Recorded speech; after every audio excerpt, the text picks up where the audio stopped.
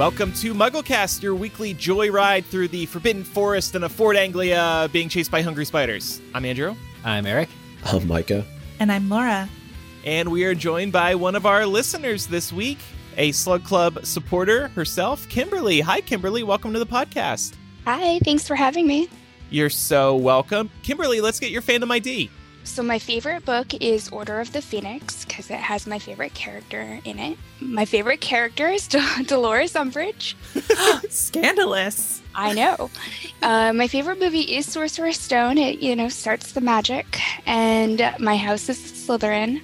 And my Patronus, I'm pretty sure, is a cat, although I don't know that that's actually related to Umbridge or not. Favorite creature? I actually reread Fantastic Beasts and Where to Find Them last night, being like, I don't have a favorite creature. Probably a Kneasel. Okay, yeah, we thought we'd ask for your favorite creature since we meet Aragog in the chapters we're discussing today.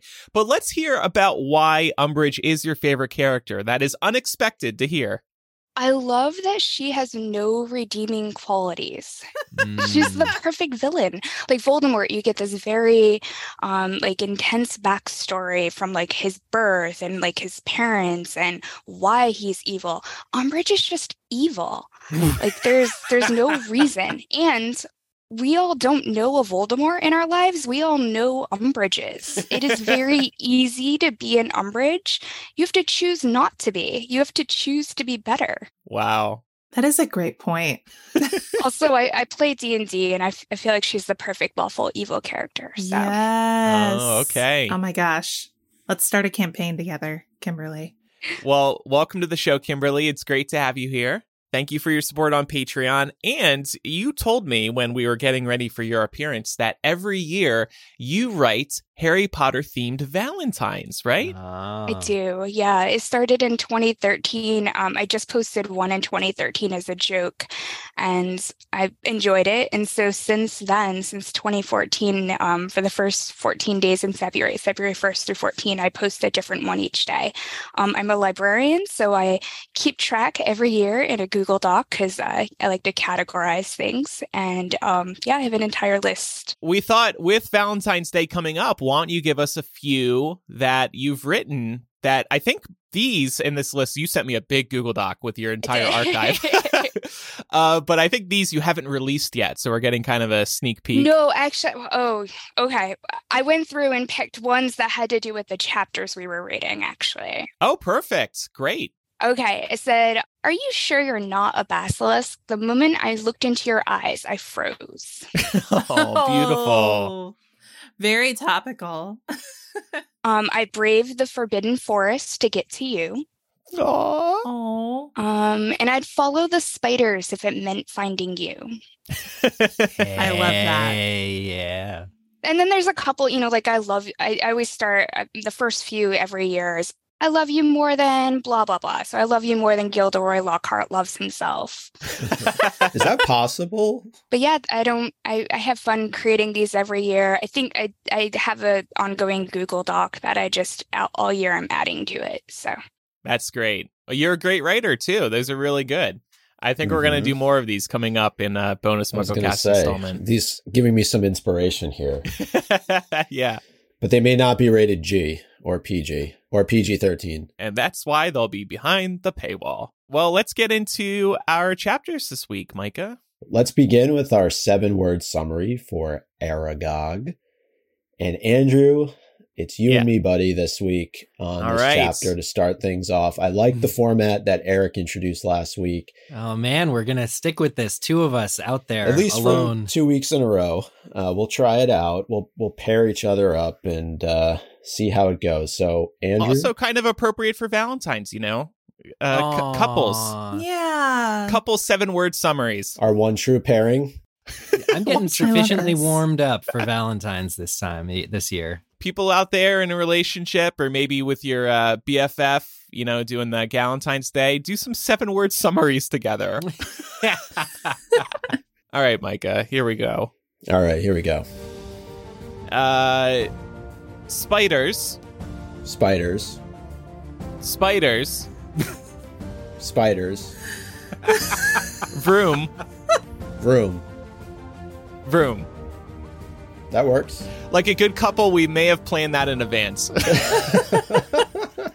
Spiders, vroom, vroom, vroom. Yes.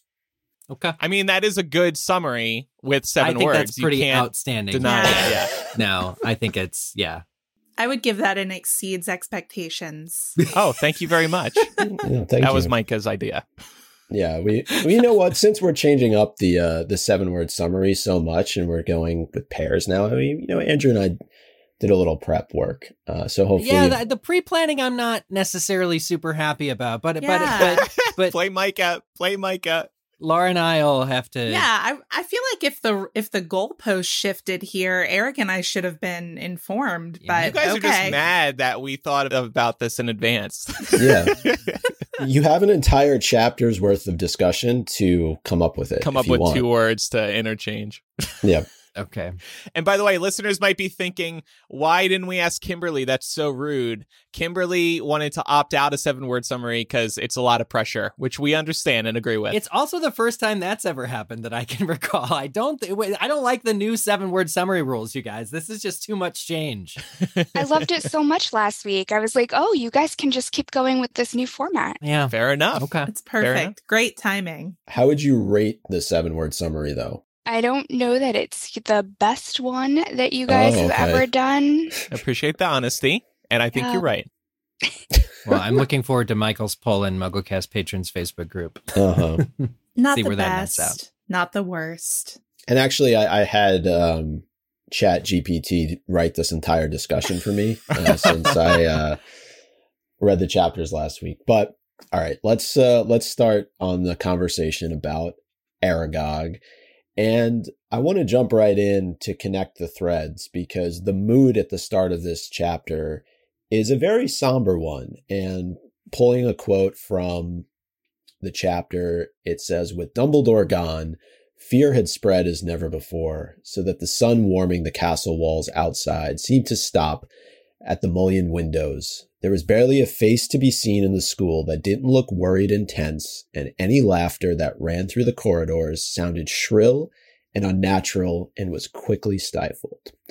And this reminded me so much of Half-Blood Prince. After Dumbledore dies, the tone throughout the school is very similar to what we're experiencing now.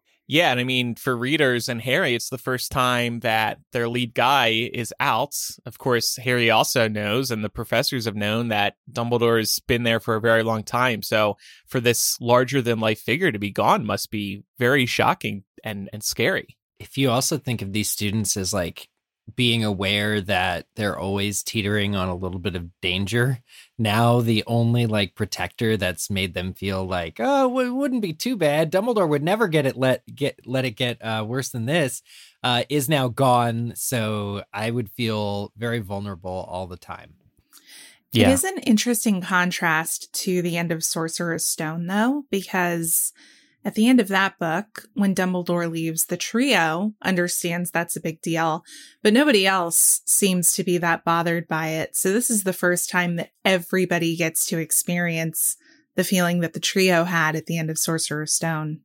Yeah, that's a really great point. And I think, too, just the fact that the students have been attacked multiple times up until this point. And now, as was mentioned, you're removing the only person that you probably feel comfortable with handling this situation. It's like there's been another attack, and Dumbledore might as well be petrified up in the hospital wing at this point. Right.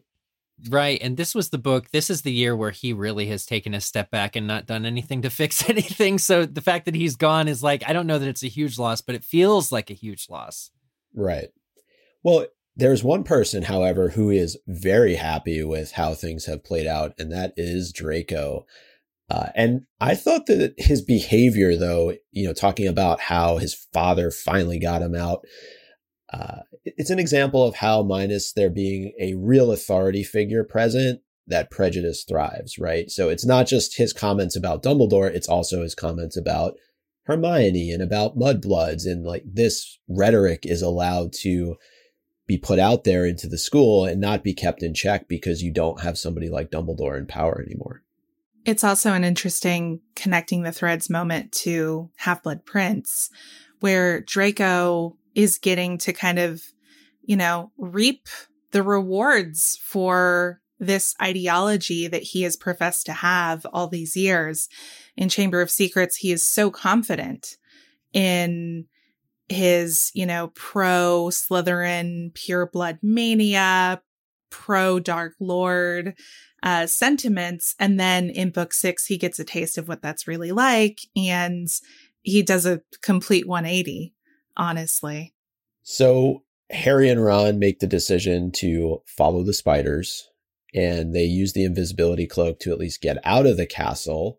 But talking about how Hogwarts is a security nightmare, I want to know, how even is this possible with everything that's going on, right? There are professors posted at every turn. There are sentries, but somehow, some way, these two are able to get out of the front door.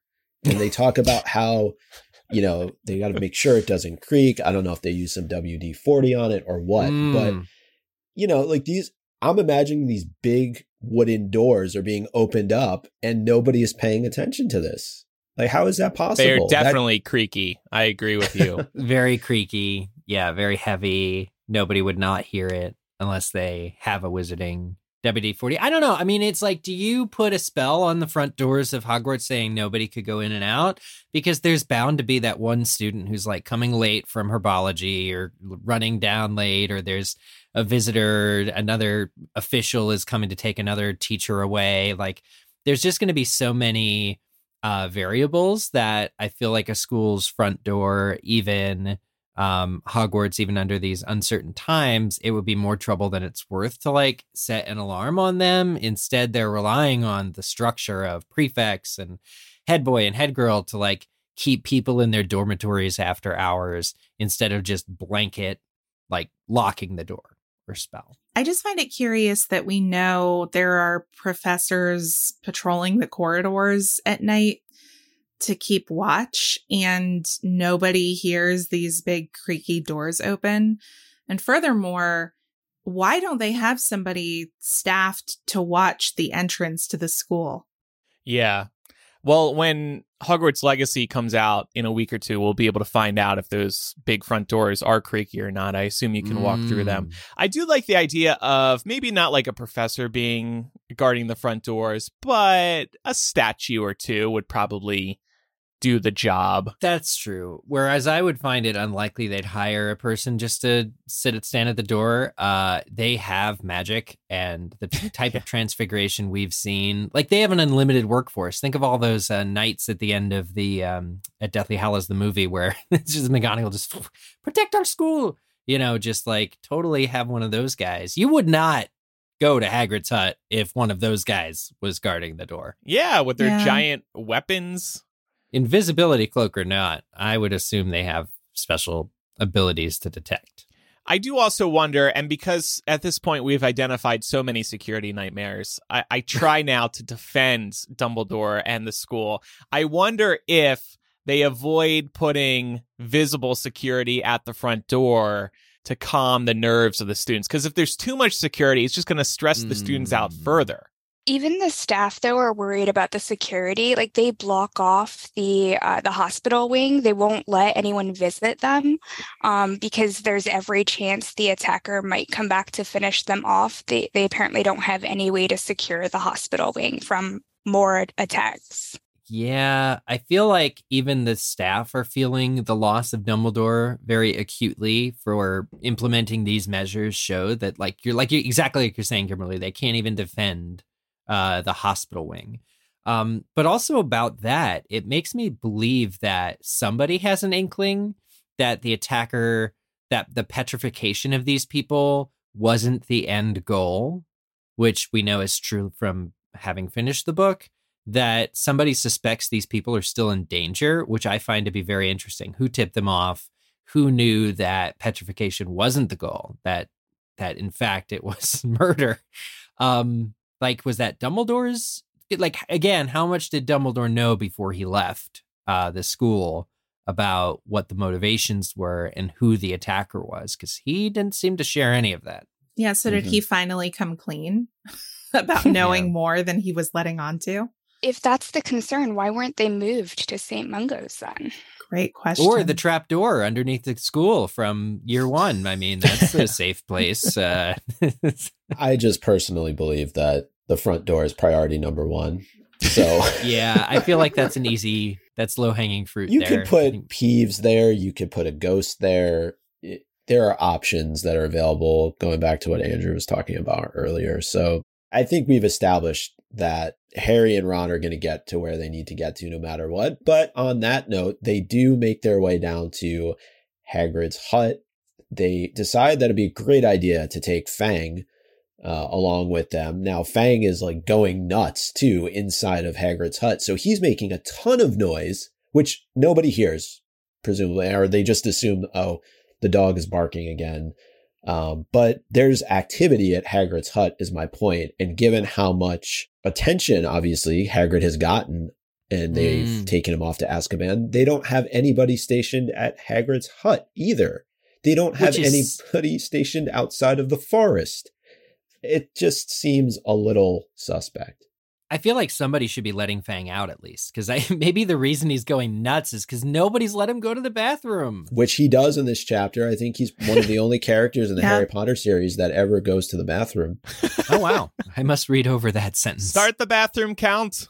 We're at 1, and it's an animal. If we want to connect the threads, Dumbledore goes to the bathroom and he mentions it. The beginning of Half-Blood Prince. When he discovers but also he talks about chamber pots. A room of chamber pots when he discovers the room of requirement. I was talking about in Slughorn's hideaway. He goes to the bathroom. Yeah. Well, Hermione also mentions how it's difficult with Moaning Myrtle in her bathroom to use the bathroom. But Fang actually lifts his leg. Those are the words that are written on the page. So you know what? Yeah. Good doggy. Good doggy. But I agree with you. I think that somebody should have been taking care of Fang. That's animal cruelty. We've talked a lot about Hedwig, but poor Fang. I know. Well, like even that's like Hagrid's taking away request, which is a very small request. You should absolutely be taking care of his dog. If you're going to wrongfully imprison this guy, at least put somebody on it. Like Grubbly Plank could do it. You don't even need a magical creatures specialist. Just let the damn dog out. Yes. Do we think that it was smart for Harry and Ron to go into the forest by themselves, though? I know they have Fang with them, but they have absolutely no clue where the spiders are going to lead them. And not to mention the last time Harry tried out this experiment, he ran into Voldemort. There's something calming about entering a forest, right? Maybe that's what they were thinking. They were just drawn to the magic of a forest, and they weren't intimidated by it. And I mean, how many times could they possibly run into an evil creature in the forest, even though they've been told to not enter it at any cost? I mean, doesn't Ron ask, aren't there werewolves in the forest? And Harry just doesn't answer him. He's just like, We've avoided trouble before. Yeah. After Voldemort, everything's easy. It's all downhill from here. Well, to that line, to your point, Laura, we forget that Ron wasn't with them in Sorcerer's Stone. That's a movieism, much like Hermione isn't with them this time around. So he has never been to the forest. He doesn't know what to expect. Well, it just reminds me of Filch's line again from the movies. It's much more worse than werewolves in that forest, guys. Like, yeah, if werewolves are like as good as it gets in the forest. No, I agree. I think for me, the brilliance of them going alone, well, asterisk with Fang, into the forest this time is they're trusting Hagrid. And this is a mistake they're not going to make again. Because they assume that if their friend Hagrid was like, here's how to find out some stuff, just follow the spiders. If Hagrid recommends it, it has to be at least safe enough to them. And they assume that. Hagrid assumes that when he suggests it, he would not willingly put them in trouble. But Hagrid has a very big blind spot when it comes to his monsters, as we later learn. So I think that's really, they feel safe going into the forest because it's Hagrid. That's a really good point. Yeah, I agree with that. They just trust their buddy. Yeah. And it's not even the first time this happens in the series. I mean, think about Order of the Phoenix, where Harry and Hermione wrongly assume that because of their association with Hagrid, and because they're, children, although they are nearing adulthood, that they would be safe. And the centaurs were like, actually, no. Well, Harry forgets that he's been fated to die and the centaurs are never going to interfere with his fate. So right. Except good old Firenze. Well, Eric, you mentioned that there are dangerous creatures in the Forbidden Forest, including a wild Ford Anglia, which Harry and Ron... The most dangerous creature of them all. Yes. That cracks me up because Ron says the Forbidden Forest has turned the Ford Anglia wild. That's a quote. What does that mean? I'm picturing it starting campfires, hunting for food, meaning gasoline, I suppose, smearing paint on its face, like looking like war-torn, bathing in the Black Lake. What does it mean? The Ford Anglia has gone wild. It's gone rogue. Yeah, all of exactly that. That's pretty cool. I'd like a spin-off series documenting all of that. Yeah. But yeah, the Ford Anglia does save the day for them. It does. But they meet it first before they encounter Aragog, again, different from the films. And I was wondering, though, Dumbledore is nowhere to be seen. Do we think he had anything to do with the Ford Anglia showing up to assist Harry and Ron? I like the idea that Dumbledore is sort of just out of shot, kind of like Snape in the Silver Dose scene, where it's just kind of like, I'm going to help you, but you're not going to know that I helped you, because I like to believe Dumbledore does literally anything in this book worthwhile. But I think that might take away the agency of this enchanted car. Yeah, don't insult the car. It's like Arthur Weasley, who has been prohibited from like searching for the car and getting it back because it's questionably legal. Would be thrilled to know that the car nevertheless has like this personality. Just to me, it talks about how we all personify our car. Like, how many of us have named our car? Or a car in the past. Yep. And it's just this beautiful thing where the car has been enchanted and can kind of show some personality back. It's a real fun kind of moment. Yeah, I don't know that I imagined anyone directing the car. If it turned wild, I'm imagining more Lord of the Flies and just chaos. So the Anglia killed all the other cars that were in the forest, right. And held a tribunal and declared itself the leader. Must be a Weasley who's listening live said, "Built Ford tough." That one wins the day. But I guess what I was getting at is the whole line from, I think it was the previous chapter, help will always be given at Hogwarts to those who need it. Or is that... Ask for it? I know he changes it in Deathly Hallows, but my point is we often focus solely on what happens in the chamber as Dumbledore providing the help that Harry needs, but I think there could be some moments along the way that maybe we could point to, like this one, where Dumbledore is assisting as well, but we just never find out about it. Yeah, possible. So we meet Aragog. So after Harry and Ron find the Ford Anglia, some spiders come and they take them away to Aragog's lair. And I thought this would be a good opportunity to do a name origin segment. Wow. I feel very refreshed after that. That's really soul cleansing. I feel like I just finished like a mindfulness session.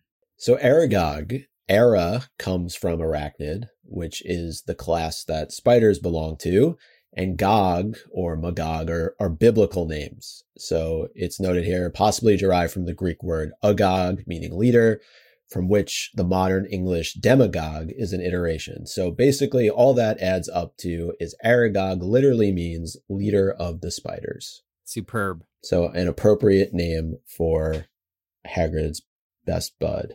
I love how forthcoming Aragog is with information. Obviously, Harry and Ron have cause to be terrified. There's quite a bit of clicking going on around them, and it's all very menacing.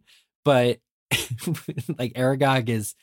It's a perfect chapter to me because they achieve what they set out to do, but it also nearly kills them. So it's just very exciting how Aragog tells them everything they want to know, and he's like, "Okay, time to eat you." And then they He gives them as much information as they could possibly want about himself and about the chamber. And we know that Aragog came to Hagrid in the pocket of a traveler. And there's been much speculation on this show over the years, as I'm sure in the larger wizarding fan community, that traveler was Newt Scamander. I think we need to start just declaring things canon, grandiose. Yeah. Again, I've referenced this before, but just like the Michael Scott, I declare bankruptcy. I declare canon! With a big echo and thunderous roar. We got to save that as a new sound effect we have. I declare canon. There, it's done. I totally support that. I totally support. Will you actually do it? Because I think last week or 2 weeks ago you said no more sound effects. This one's really inspiring me. No, I've made so many. Somebody else do it. I will do it. Send me the clip of you doing that. And I will do the thunder on the mountain. Yes. Okay. Thunder. Yeah. Little echo. You got it. Thank you. No, I feel like we're never going to get another Fantastic Beasts movie. Sorry if that's fatalist or defeatist, but I otherwise, I think we very clearly would have seen that happen. Although now I'm second guessing myself because Kimberly, I think you put in a detraction here. I'm unexpectedly shocked.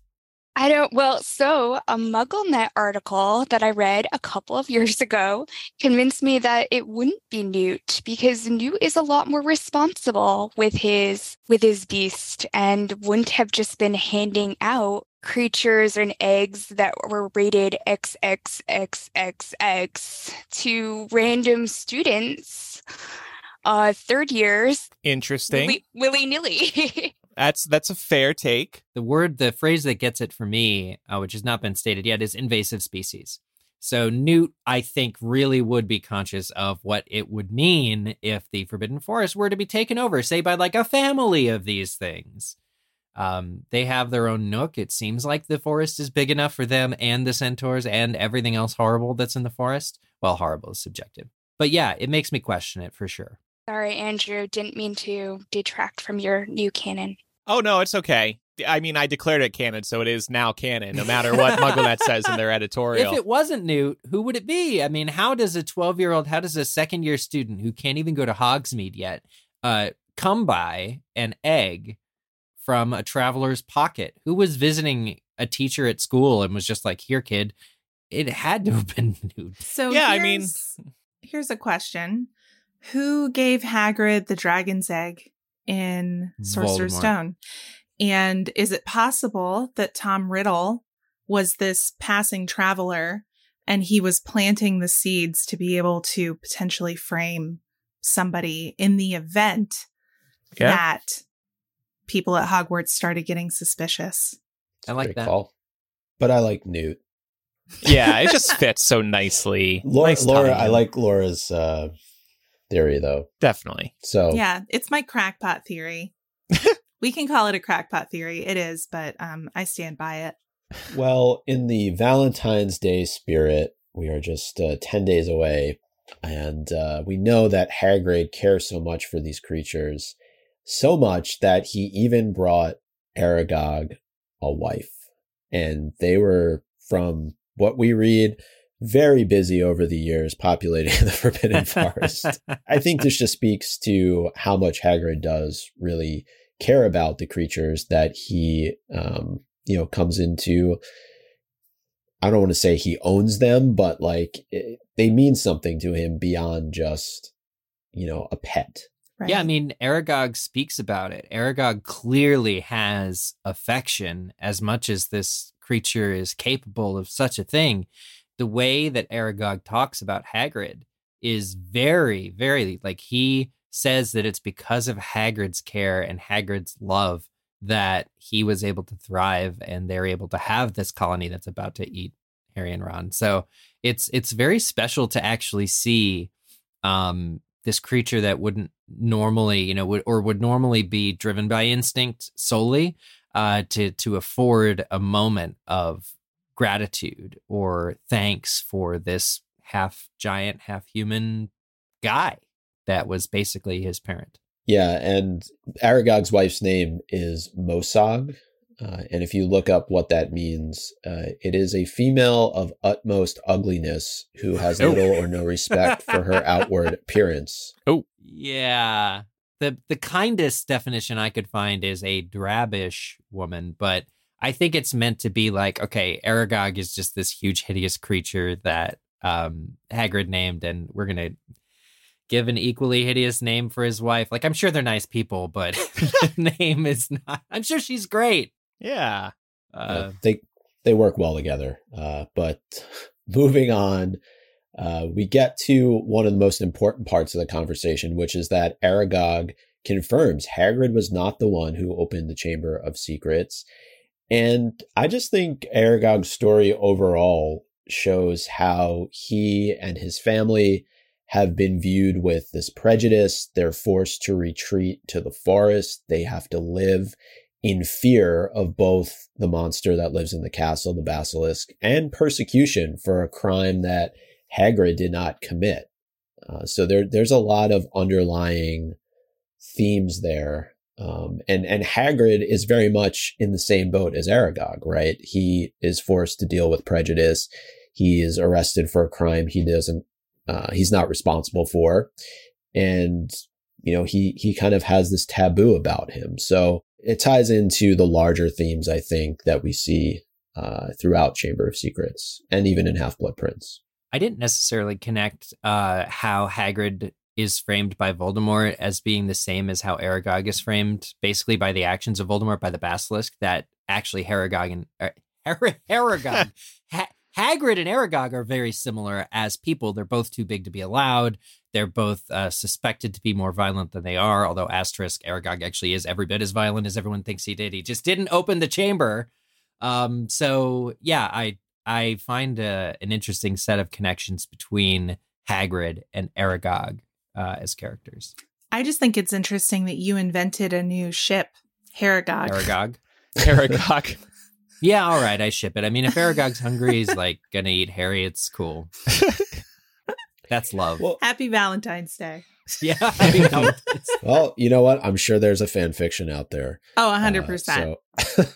Guaranteed. But I do think it's interesting to look at the fact that Aragog is a sentient creature and he clearly has feelings, but at the same time, he's also a beast. And there are these kind of natural tendencies that he has. And we see that come out when he wants his family to be provided for in eating Harry and Ron. So it just shows you and we meet a number of creatures, I think, like that throughout the series. Yeah, I mean, he calls Harry and Ron after this pleasant conversation. He calls them fresh meat. It's like, ouch, that hurts. Like, hello, I'm more than just my body, okay? But Aragog can't be tamed. So the biggest piece of information that Aragog gives to Harry and Ron is that the girl who was killed 50 years ago died in a bathroom, and Harry and Ron are not really in the position right now to connect the dots. I think they're a little bit running on adrenaline and freaked the hell out that they're about to become Aragog's dinner. But this is a big piece of information. This is probably one of the last pieces of the puzzle that needs to come together for them to start figuring out everything that happened 50 years ago with the Chamber of Secrets. Bathroom 50 years ago. If only somebody will have a note with the word pipes on it. I think this thing will really get cracked together. wide open. Funny you should say that, because that might be happening in the next chapter. Oh, perfect. So to kind of wrap up this chapter, I wanted to connect the basilisk to Voldemort. Aragog says that the spiders do not speak of this creature. And I thought that this really shows how fear can be spread simply based on reputation and rumor, and that fear can grow over time to the point where one's name becomes synonymous with fear. And we see this literally with Voldemort throughout the Harry Potter series. So it's only natural that his creature would have the same kind of reputation amongst the spiders. Was this just in the movie, or was this in the book too? Fear of a name increases fear of the thing itself. It's in the books. It is in the books. It's in the movies too. Yeah. I think Hermione says it, but I think it's a Dumbledore line, isn't it, in the books? Yeah. Yep. Another example of Hermione being given brilliant lines from other characters, even though she doesn't need them because she's already a brilliant character. Sorry. Yeah. I always think about that line. Gonna get off my soapbox. It really irritates me. No, it's fine. Before we get to odds and ends, I just wanted to get a sense from everybody. We know that Ron is afraid of spiders. We know Rupert Grint, who played Ron, is afraid of spiders. Are we all afraid of spiders too? Like, what's our... I'm not afraid. I'll get creeped out if I see one that's particularly large. They're good for the environment. I like spiders. Me too.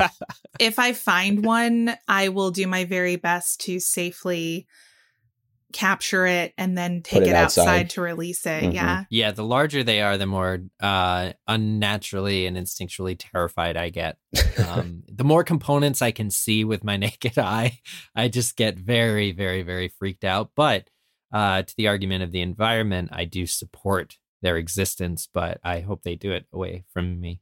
I support their existence. Just don't exist near me. Yeah, Laura, you can start coming and picking up the spiders at Eric and Mai's places and taking them back with you. Okay. Yeah, we'll hang out. It'll be great. Yeah, they're not going to bug you. Kimberly, what about you? I don't love them at all, and I also don't like squishing things, so I try to fling stuff outside as much as possible.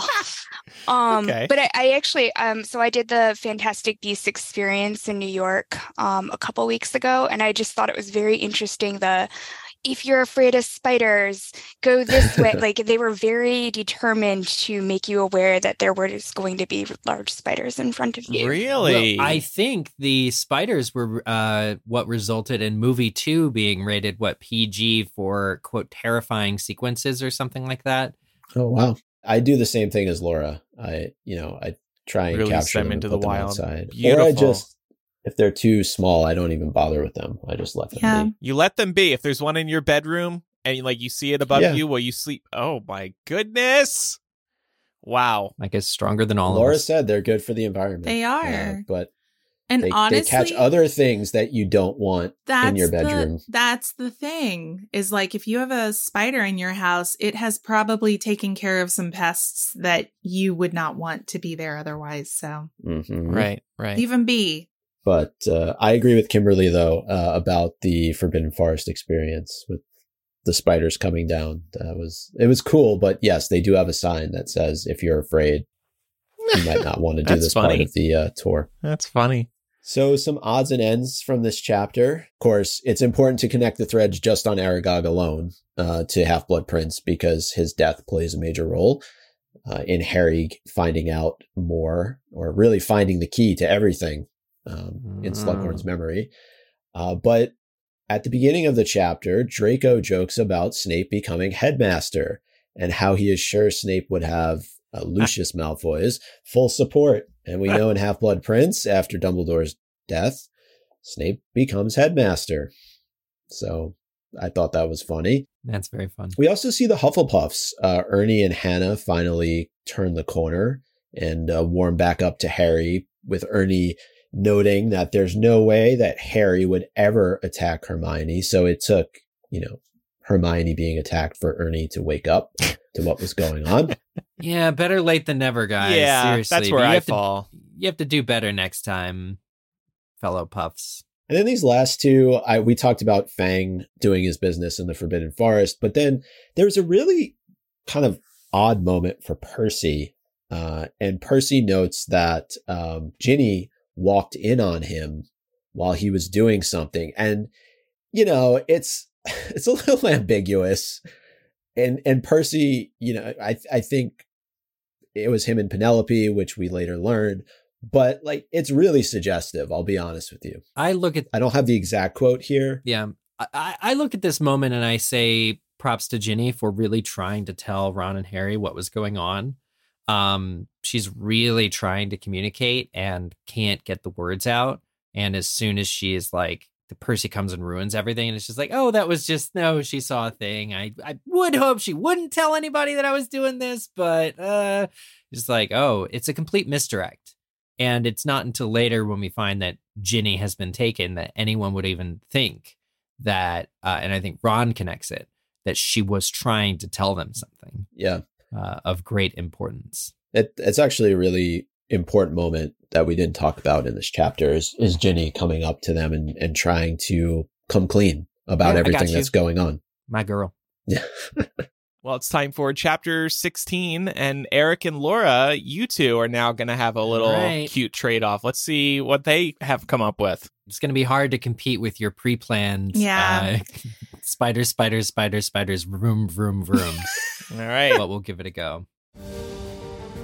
Gilderoy is revealed to have no integrity. Yeah.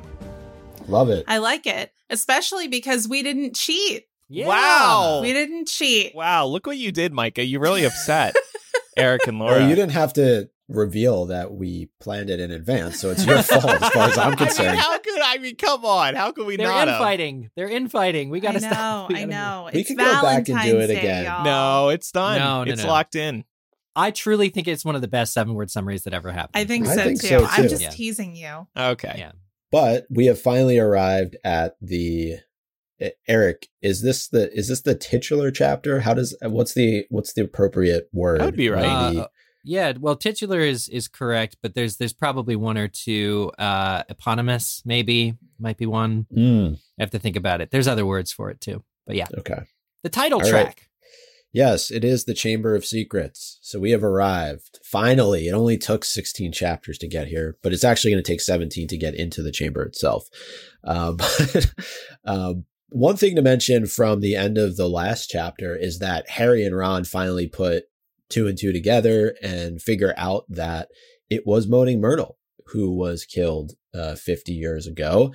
And so they're going to set out to try and have a conversation with her. Do you guys remember when you first sort of discovered this, or when you first read the end of the last chapter, and it turns out that this crazy weirdo ghost that's kind of been hanging around in the book comes up every once in a while? You're like, she doesn't really have a purpose. Turns out to be the center of the entire plot. Yeah. It's been under our noses all along. I will never get old of this narrative sort of trick or style of slowly working something in that is like deliberately off-put to be, that won't come back again, and then have it come back again and be like, oh my God, it's totally cool. Right. We meet her at the Death Day party many chapters earlier as kind of a passing moment. On the night of the first attack. They actually, Ron doesn't say this when they figure it all out, but they absolutely figure out sort of how everyone was petrified and not killed.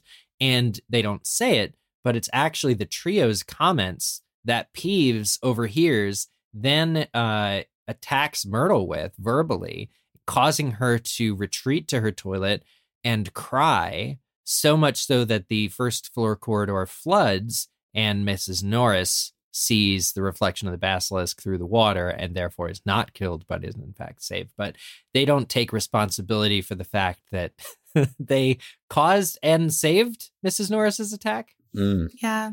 Could we say that in a way they saved Mrs. Norris by bullying Myrtle behind her back? Inadvertently, yes, absolutely. Never thought of it that way. Poor Myrtle. This is so sad for her, both in life and in death. She is completely disregarded. And when people do pay attention to her, it's to talk about how annoying she is. If we're talking about characters with no redeeming qualities, some of Kimberly's favorites, I would say that Moaning Myrtle is a tragic character, but it is totally implied, and she relishes the fact that Olive Hornby got hers. So I feel like Myrtle, yes, we feel mostly bad for her, and she seems mostly pathetic as a character. But when you find out that she totally probably haunted Olive Hornby and had to be stopped, maybe by the government, say, from doing that, I think that she's okay where she is in her toilet.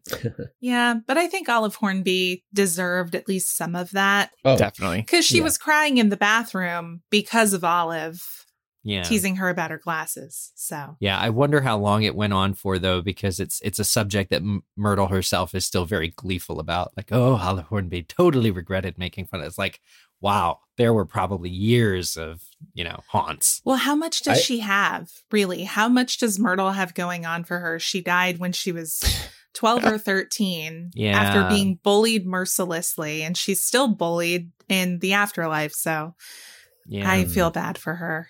I did like what you said, though, Eric. Filch actually owes Peeves one then for Mrs. Norris. Oh, yeah. I mean, it'd be a lot better if Mrs. Norris were never petrified to begin with. But of course. That's on Dumbledore. Of course. So one of the things that is looming over the students at the start of this chapter is their end of year exams. And I'm wondering, we know what happens, but let's just assume that we don't know yet that the exams are going to be canceled.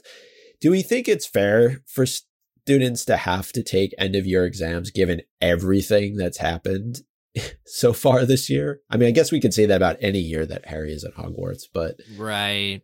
Well, I guess it's like if they don't do the exams, why be studying right now at all? Like, and if you canceled exams early, then the students probably wouldn't be paying attention in class because they would know they'd just be able to advance to their next year anyway. It comes down to, why is the school still open with all these attacks? Yeah, so I think that's the bigger question. I agree with McGonagall there.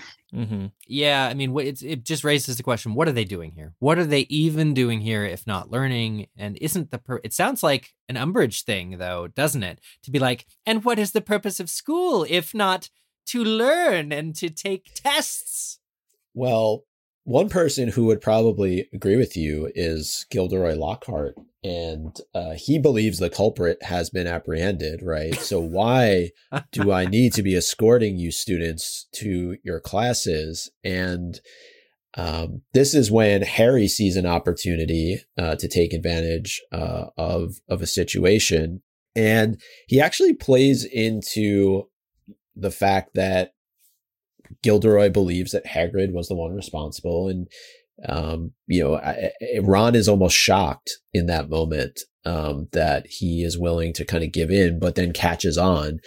And we see that Harry and Ron are able to get away. They go actually to try to enter Moaning Myrtle's bathroom, but are caught by McGonagall. And Harry, again, quick in the moment, says, oh, we were sneaking off to visit Hermione. And he plays on McGonagall's heartstrings, the son of a bitch, he even makes her tear up a little bit, I think. And, but it just shows in the moment what a quick thinker Harry is, right? Yeah. He does it back to back. He does it to Lockhart and then he does it to McGonagall. And, they do get to go up, and see their best friend in the hospital wing. I love how consistent Lockhart is. When they need to get in the restricted section, Hermione just takes care of it. A little bit of flattery will get you everywhere. And then when they need to go and break from the crowd, Harry's just like, I got this, and just flatters Lockhart a little bit. And it just totally works every time. He's super consistent at being the most worthless guardian, protector, teacher in Hogwarts history. It's what you got to do sometimes, everybody listening. That's how you can advance in life sometimes. You just got to suck up, maybe do a little fake it till you make it. Sweet talk. Yeah. Can work wonders on people, especially the Lockhart types. And if all else fails, send them cookies. And sometimes that'll fail too. So you have to think of another plan. So Harry and Ron are in the hospital, and they find a piece of paper in Hermione's hand, which nobody else has found up until this point. Is that slightly shady on Madame Pomfrey, or I would think you would inspect the body a little bit, but maybe since she's the fourth one, they're just okay. It's really if in there though. Yeah, if her hand's kind of curled up, you might be making a fist because you're so shocked to see the basilisk. That might be a natural reaction. So I guess I could see why Pomfrey would assume that's why her hand is curled up. Really, it's on Harry and Ron for not noticing it sooner. Hermione's been like that for a month. They didn't look closer. The line that stuck out to me being a librarian was that it was a page torn from a library book. Hermione is pretty serious when she has to tear something. I mean, it can probably be mended, right? When she defaces school property. Yeah, it can be mended. It absolutely can be mended. Probably. There's Reparo. There's any number of spells. Bookulus Reparo. Yeah. That's true. It can be repaired with magic. Yeah. But please, out there in the world, do not tear pages from your library books. This has been a disclaimer. Thank you. That is a good call out. I mean, it is surprising for Hermione. I guess in the moment, she was just so excited maybe to get some proof that she tore it out. this creature, while it is XXXXX rating, is in Fantastic Beasts. Everyone probably owns this book anyway. She didn't need to tear a page out of the library book to carry it around. Doesn't she have a copy? It's great point. So we do find out what the monster is, to your point, Eric. It is a basilisk. And this is the final piece of the puzzle, right? And on this note, it says, aside from its deadly and venomous fangs, the basilisk has a murderous stare, and all who are fixed with the beam of its eyes shall suffer instant death. Spiders flee before the basilisk, for it is their mortal enemy, and the basilisk flees only from the crowing of the rooster, which is fatal to it. And Hermione also notes at the bottom of the page how the monster has been getting around through the pipe system. This doesn't always work for me, trying to picture these giant basilisk-sized pipes just being slightly in the walls of Hogwarts, like ground level and above. It also doesn't work for me that if the basilisk is using the pipes, how is it seeing these people to petrify them or kill them? Like it's got to be in the corridors at some point, right? Like it truly has to be out in the corridors from the pipes are like how it gets up, but then it's around the corridors. Why? How has nobody seen this? It's just never made sense to me fully. I guess the only people who've seen it are the ones who are petrified. But yeah, I agree with you. It is an interesting question because we know the Chamber of Secrets was constructed before the school had plumbing. So how was the snake getting around back then?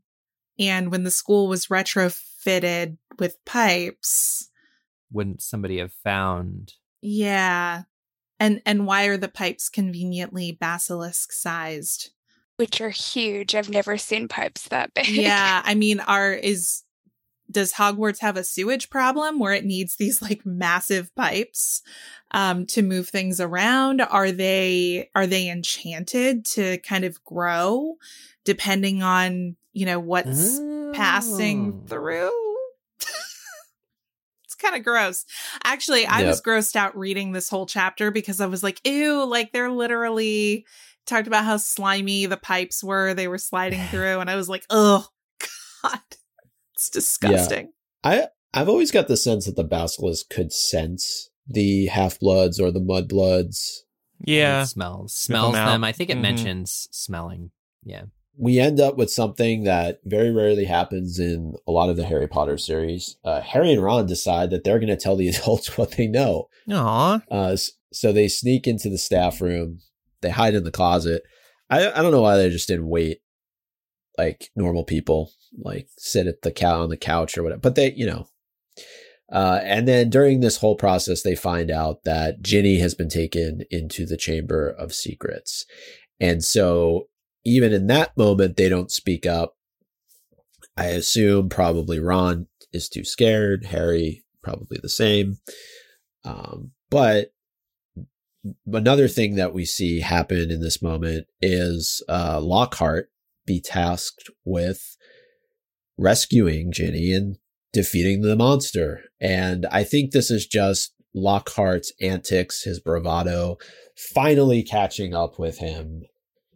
Now, I don't think the teachers are in any way genuine in terms of, I see you shaking your head, Kimberly, but I don't think they're genuine at all. They're just kind of putting it to him for having to put up with him for an entire year.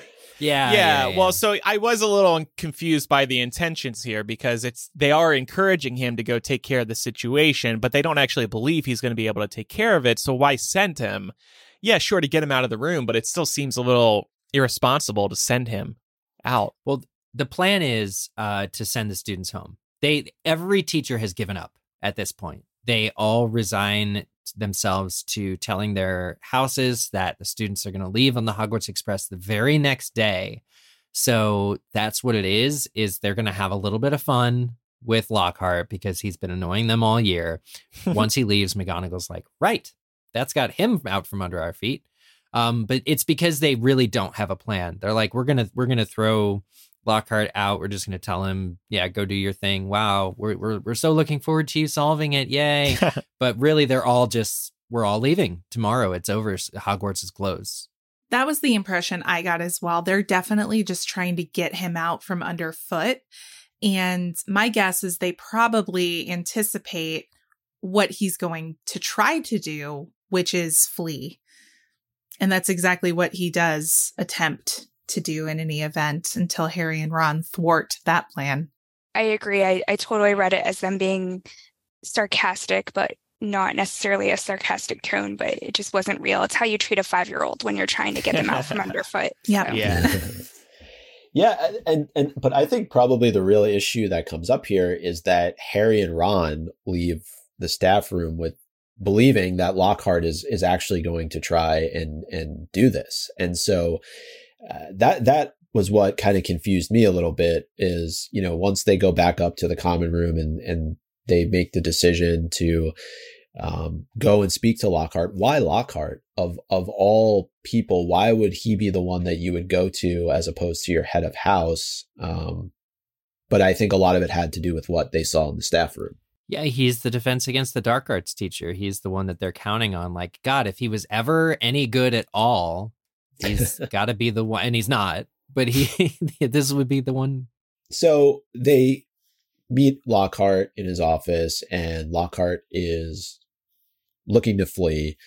And what I found interesting about this is that this continues a trend of Defense Against the Dark Arts professors not being what they appear. And we saw this in the first book with Quirrell and Voldemort being on the back of his head. We see it now with Lockhart being a fraud. And I think it really sets up well for Lupin in Prisoner of Azkaban being a werewolf. And, we're obviously given clues to that throughout the book. But again, another professor not appearing to be who they actually are. There's also a really interesting line that Lockhart has when he's talking to Harry and Ron, when he says, books can be misleading. And I thought that this was a really interesting comment because this subplot point, I think, goes relatively unnoticed throughout, but it's another example of not trusting books. Mm-hmm. So all the books that Lockhart has written are fake. They're false. And yet we know that we've talked a lot about the diary and not, just jumping in and engaging with books you know nothing about. So it's a good catch. Yeah. I mean, go ahead. There's also that line, you wrote them. It's an accusation. This is talking to me about journalistic integrity. Like, you are responsible for the lies that you tell or the consequences that come as a result of that. Like, there's no getting around this. Like, Lockhart wants to say, oh, you were misled. Oh, oops, you got the wrong oopsie. You got the wrong impression. It's like, no, this is on you, dude. Like, you deliberately mismanaged this information and then also caused real life harm to all these people that you hoodwinked. Yeah, it boils down to unreliable narrators, right? And it's just such an interesting contrast to, say, a character like Hermione, who at this point in the series is putting a lot of stock into books in general, which I would say overall is a good thing. But I think, from the vantage point of being adults, we all know that just because something is printed in a book does not necessarily make it sound or accurate. And this is something Hermione learns over the course of the series. But, with Riddle's diary, with Lockhart, even with, the Half-Blood Prince's Potions book, it does kind of boil down to this unreliable narrator theme. Information literacy is an important skill, evaluating resources. So I love that.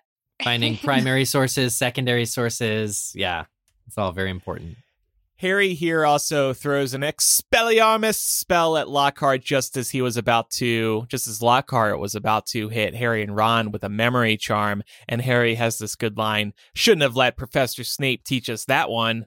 Oh, snap. Yeah, Harry's loved got it. Claws. Yeah, and it's nice to finally learn a little bit about what Lockhart is good at. From a Ravenclaw perspective, we know Flitwick is the charms professor. So I guess like this is the one thing we can point to. There's not much that you can credit Lockhart with, but clearly he is a very gifted wizard when it comes to memory charms. So now we finally go to Moaning Myrtle's bathroom and we're going to have a conversation with her. And one of the things that I think we have to give Harry credit for, is he's always this sympathetic character when it comes to those that are not viewed as equals or looked down upon, because his treatment of her in this moment allows for him to get the information that he needs, which is finding out more about how she died and where the entrance to the chamber might be. Are you saying that Harry doesn't treat her right usually, but does now? Or No. I think generally he does. I'm saying we see that with a number of other creatures, characters throughout the course of the series. We see it with Dobby, right? Yeah. Early on in this book, he doesn't look at them as being other. Yeah. Let's just say the Malfoy family would look down upon Dobby. This reminds me of later when Harry has to talk to Helena Ravenclaw, aka the Grey Lady. It's a similar conversation, but he handles it the same way, which is just treat her like a person who, yes, has died, but then he gets to ask, well, how did you die? And it turns out that Myrtle's personality is such that she loves talking about drama and tragedy, especially her own. Mm-hmm. Right. And doesn't she even say nobody's ever asked me that question? I mean, yeah, what? I think the first thing any teacher would do is ask her how she died. How'd you get here? Yeah. That's especially because that more than anything would have led them to the Chamber of Secrets and finding it. Like, very zero effort has been done to locate the chamber in the last 50 years since it was last confirmed open. Yeah. Well, we also know that the school was looking for a convenient scapegoat and like a quick and easy solution. So somebody might have gone to Myrtle and asked for some very vague details, maybe, less than what Harry's asking for here. And if she said anything about, oh, I saw big yellow eyes, I could definitely see someone at the time who's looking for a quick explanation saying, oh, yep, big yellow eyes must be that acromantula that Hagrid had in here, even though that's not at all what that creature looks like. Mm-hmm. They're just assuming she's describing some sort of creature. There's only one creature that we know of that was here. Must be that one.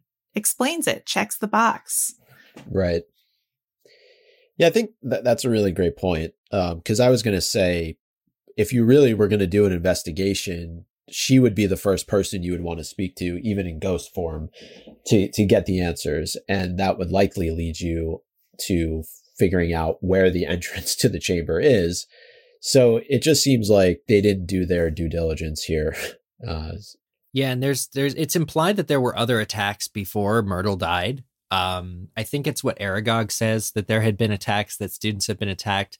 But the only two ways we know of a basilisk attacking somebody are by killing them or a petrification, which means they may have dealt with another string or another rash of petrifications 50 years ago, in which case you would also want to ask those people right when they wake up, right when they're restored, what did you see? Well, for the second consecutive book, we are going under the school. Yeah. I love the line, I want to ring a bell every time it happens. We must be miles under the school. And next book, we'll go under a tree. Oh, yeah. So we must go underground at least once a book in the Harry Potter series. Yeah. So we're beneath the school now, and Lockhart tries to get away from Harry and Ron. And he tries to, he steals Ron's wand, wrong wand to steal, and tries to obliviate the two of them, and it backfires. Yep. And it creates an explosion, number one, which separates Harry from Ron and Lockhart, but it also completely erases Lockhart's memory to the point where he has no idea where he is or what's going on. Good thing Hogwarts doesn't offer replacement wands, am I right?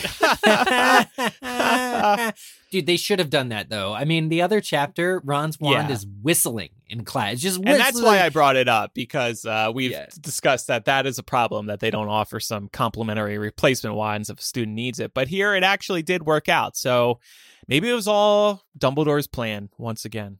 I mean, I know the explosion is meant to show how bad Ron's wand is, but I also tend to think that the strength of the memory charm isn't necessarily overrated. I always kind of believe that this is the level of memory erasure Lockhart might have been going for them. I always treat that as if it's like a one-to-one threat. Mm-hmm. So I feel really grateful that the spell just backfired. And the chapter wraps up with Harry moving forward by himself, much like we see in Sorcerer's Stone after he leaves Hermione to go face Quirrell-Mort. He now leaves Ron behind to go face Tom Riddle in the Chamber of Secrets. So as I said at the top of the chapter, we're not there yet. We're right at the entrance. But next chapter, we'll go inside, find out what's been happening. A few odds and ends. One thing I wanted to call out was that it's noted when they're first get out of the pipes that Ron steps on a rat skull and crushes it. If only it was his rat skull, am I right? Yes.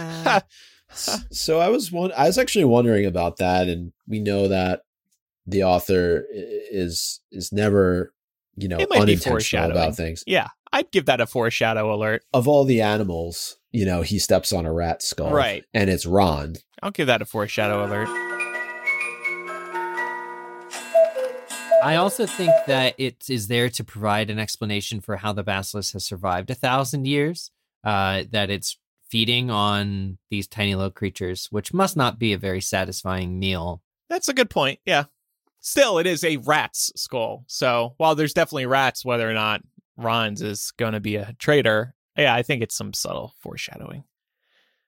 One thing I wanted to mention real quickly is that when they're going into the chamber and Harry's examining the sink, Myrtle says that tap that he's looking at, the one with the strange little snake etched into the side of it, never worked.